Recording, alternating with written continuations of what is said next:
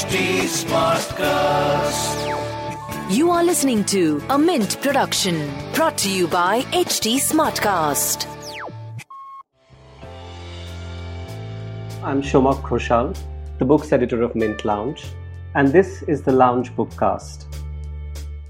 Every week I'm going to speak here with one author from across the world about their latest book, how they came to write it, what were their challenges and inspirations, and what does it mean to be a writer in this time. This podcast is from HT Smartcast, India's fastest growing podcast producing platform. This week, my inaugural guest is Anuja Chauhan, much beloved writer of novels like The Zoya Factor, The Battle for Bitora, Those Pricey Tapu Girls, and many others. But we are here to talk about her most recent novel, Club You to Death. Anuja is famous for her impeccable comic timing, turns of phrase, romantic plots. But this time she has ventured into a new terrain, which is that of crime fiction. And I want to start by asking you about this decision to move away from your comfort zone and into something quite specialized and difficult. Will you tell us about that first? Thank you. Hi, very happy to be here. Club You to Death is a little different from the books I've usually written. Usually when I'm writing a novel, I hope to keep the reader hooked because they're waiting to see a couple get together. But in this one, I was hoping to keep them hooked because they wanted to find out who done it and why done it and how done it. So that was a different kind of a process. And when I started the book, it didn't feel very different. But as I approached the climax, I realized that this was a different sort of storytelling. And I greatly enjoyed the process. I think being cooped up in the house for, months and months on end made me feel quite extremely violent. And so I had some place to channel all my, all my angst into the book. And it was new for me, but it was old again. It was the same sort of emotions, but slightly more raw, slightly more ripe, slightly darker than the usual palette I work with, but very enjoyable. That's very true, because the social satire and the comedy of the novel is very much your own style, and I was absolutely delighted by it. But I also felt that, plot is such an integral part of your storytelling in all your books. And this time the plot had to make sense, 2 and 2 had to sort of, make 4. And was that challenging to put that thread together, to structure it in a way that, a crime novel can sustain the energy of a writer? Like, who were your inspirations behind this? My inspirations are, I'm like a huge fan of cozy crime. I don't like it when things get too grisly or too graphic or too ugly or dark or violent, but I do enjoy like a nice, clean, pure kind of a whodunit, a Dame Agatha Christie. I mean, she's queen and empress and reigns forever. The whole book, in a sense, is kind of like an Agatha Christie homage. There's Dorothy Sayers, there's Nayo Marsh. There's the first whodunit I ever read was, I think I was in class 7 and I read Rebecca. And there's a certain point in Rebecca where the book totally blows your mind, when the killer confesses. And that happens halfway through the book, but it's just something that always stayed with me, just the oh my godness of it. So I guess at the back of the mind, all these different inspirations coming together to try something. I always feel so satisfied at the end of a good whodunit. There's this point at which the sleuth pulls a killer out of a hat and the audience is like, and I love that moment. So somewhere I was like saying, okay, let me try and do that. Let me see if I could be the magician for once and not make too bad a job of it. So that was the goal setting out. I was also very charmed by your detective inspector, as it were, who is a very unconventional character, because, you expect him to be the kind of hot and haughty one who is just going to sort of, blow everyone off their feet. But he's quite an anticlimax in that sense. Was it something deliberate? Yeah, I thought that maybe at my age, I consider him quite hot. But to me, it was more instinctive. It wasn't like I was really planning it. I am kind of fed up of the kind of the policeman that I see on the movie screen, or even in the OTT shows, or even that the books you read about. Somebody's really macho, and it's like whether the Rohit Shetty version of a policeman, whether it's a Singham or a Dabang or whatever it is. That kind of or someone really gritty and damaged and battling inner demons with an alcohol addiction or some dark past. I didn't really want that. Somehow it didn't feel true when I started writing. And I always try to be authentic. And honestly, the only policeman I have met in my life, maybe because I am from Haryana and I live in Gurgaon, is a lot of Haryani uncles, They're nice, they're a little pot-bellied, they're very reassuring if you meet them. Maybe to me, I felt that was the most authentic kind of cop I could come up with. And my grandfather was in the police, and so was his younger brother. And they were it was a very fatherly sort of figure, perhaps some influenced by shows like the ones my mother used to watch, Inspector whether you look at Endeavour Moss or you look at, she used to love Monk and she loved those kinds of shows. So to me, sorted, fatherly, close to retirement figure seemed like the person somehow to set in a police station in Chanakyapuri. It was pretty instinctive. Of course I did the homework on how much money that person would be earning, what his salary would be, what kind of a house he would live in, what, the profiling of what kind of wife he would have and everything, and trying to be as authentic as possible without either exoticizing the police person or, or caricaturing him or whatever. I was just trying to go for somebody you might call and say, "Main janta hu kisi ko, I'll phone so and he'll help out." And to me, that seemed the person. So to me, ACP Bhavani Singh felt like that kind of person. So when it comes to doing homework, how did you do the homework around this club setting? You mentioned at the acknowledgements that you are familiar with the club culture very well. No, I love clubs. I love club culture. If your dad's a 4G, then of course you always have clubs in your life. Specifically this book, I think I was at a lit fest at the Kasoli Lit Fest. In fact, the Khushwant Singh Literature Festival happens in Kasoli, and they have a grand dinner in Mr. Khushwant Singh's house, and it's preserved exactly the way it used to be when he used to work there and type there. And it was like this lovely, shabby, genteel kind of study full of books, and people were drinking wine, and there was this mix of people there, ex-bureaucrats, ex-army officials, senior business people, very well-read people, very powerful people or used to be powerful people, some beautiful young people, some, milfy sort of cougar aunties and some randy uncles. It was that kind of crowd. And I'd gone to the Lit Fest with my daughter, and as she walked around, she's like, "Wow, Mama, this place, somebody should get murdered tonight. This looks like that sort of dinner." That actually got me thinking, and I thought maybe I could write a murder mystery set in a Lit Fest, and maybe someone's writing his memoirs and then he gets bumped off, and then that idea kept cooking. And how it is, you turn things over and you try to get make it something nice, and this is what finally emerged from all that thinking about whodunit. So I do love clubs. As to who is an insider, who's an outsider, why the sticker of the club is displayed so prominently on your car windshield with so much pride. The whole thing of having a certain membership, which is almost handed down in families like a dowry or something really valuable. And if that really is real, how legitimate is the kind of social acceptance that you get because of your club membership? How important is it really? So just trying to capture all those kinds of things. The trainers in the book, there are these personal trainers. One of them is a Manipuri boy. One of them is a Malayali boy.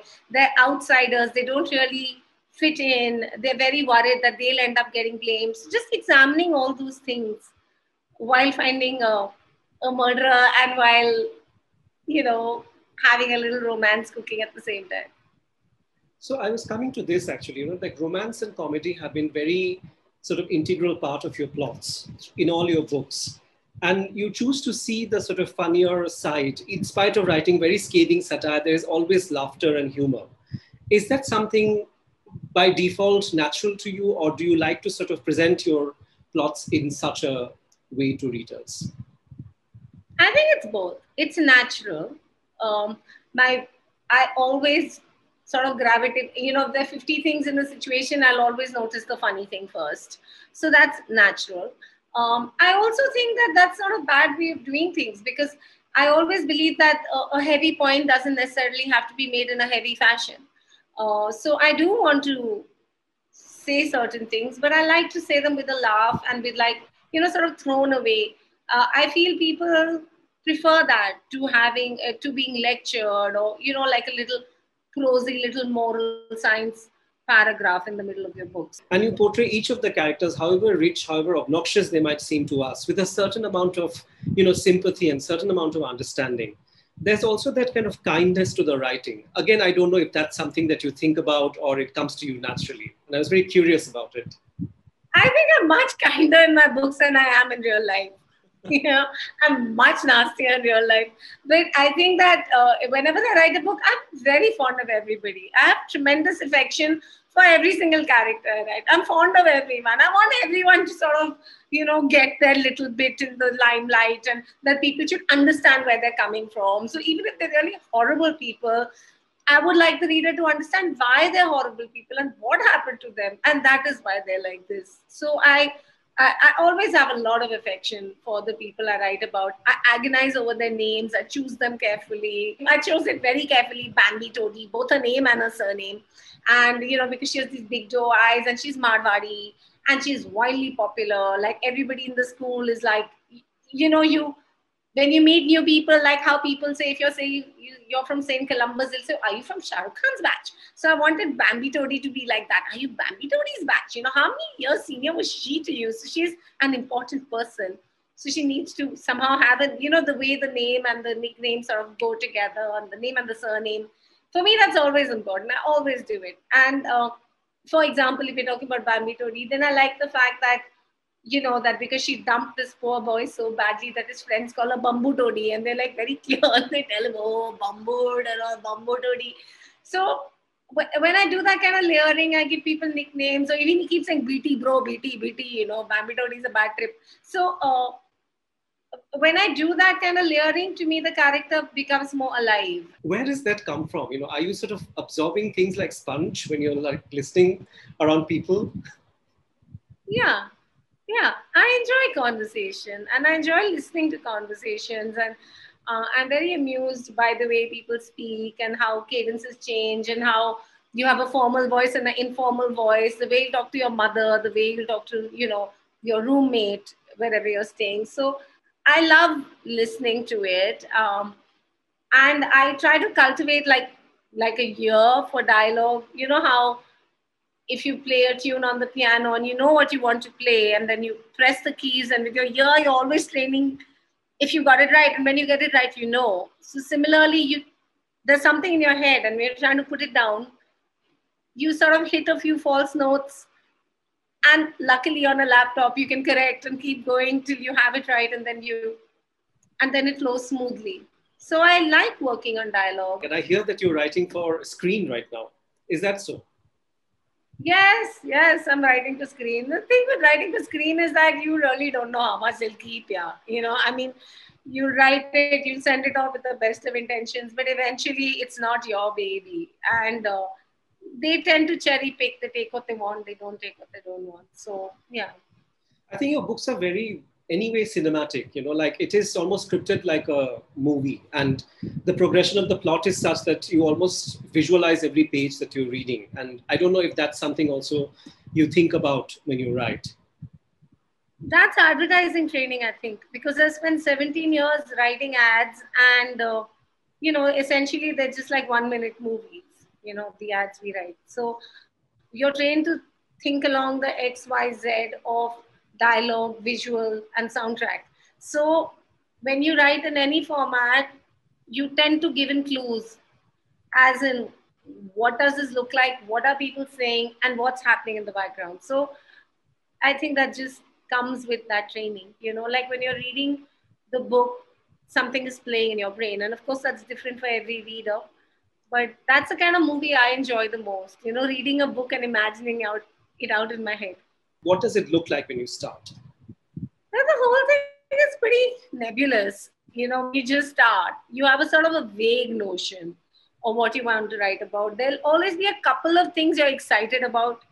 Whether sometimes it could be a premise, like in Zoya Factor, it's a premise. What if a girl is lucky for the team? Sometimes it's a character who you find interesting. For me, in The House That DJ Built, it is all about Bonu Singh's character and how twisted she is and how she's out for revenge. Sometimes it's a theme or a conflict you're interested in. In Pricey Thakur Girls, it's all about theme. It's about state-sponsored propaganda versus independent journalism. Or in Bars, it's about, the whole pacifist way of looking at things versus muscular patriotism. So every time it's different. But there's always the one or two things that you're very excited and very clear about. And everything else is some nebulous, vague thing. So what I do is, whatever I'm clear about, I start writing that out first.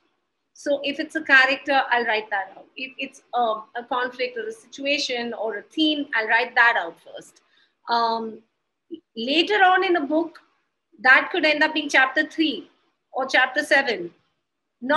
It is definitely not the first, so the first thing I write in the final book is usually never the first thing that the first thing you read will not be the first thing I wrote. It might be a later chapter or a later scene, but that's the first thing that takes form, and then other thing take form around it, and then slowly you start thinking that, okay, maybe I have something here. And by the time I think you hit the 20,000 word mark, you're quite confident that this is not a false start, this is going someplace. So it's a walk through the fog. I'm sure all writers say the same thing. You're walking through the fog. Every day, something reveals itself. Sometimes it's a false revelation and you have to delete the next day. But, and then it's just like a good dose of Lage Raho Munna Bhai, right? If you keep going every day, then at the end of 6 months, you'll have a novel willy-nilly if you've been writing every day 1,000 words and just doing that to yourself. Well, my last question to you, Anuja, is, what is most satisfying as a writer? Because it gives you this, I was thinking of you as a writer of this book.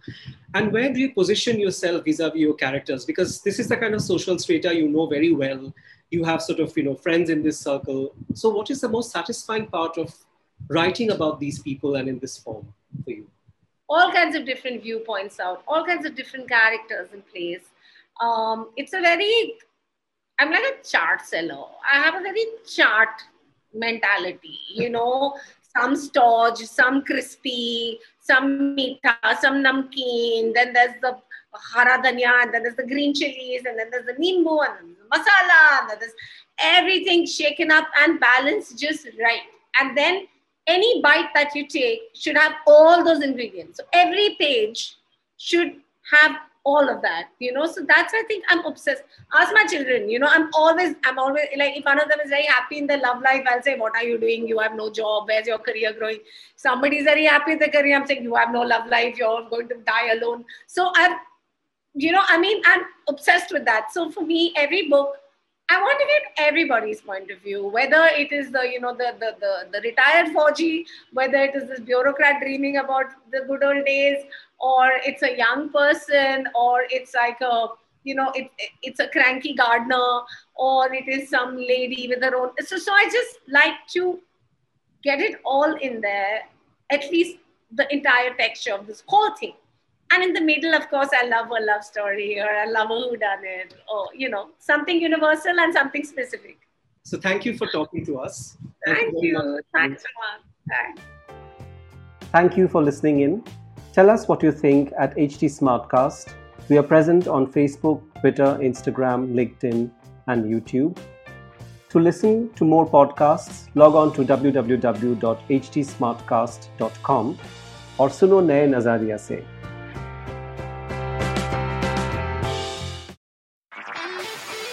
This was a Mint production brought to you by HT Smartcast. HT Smartcast.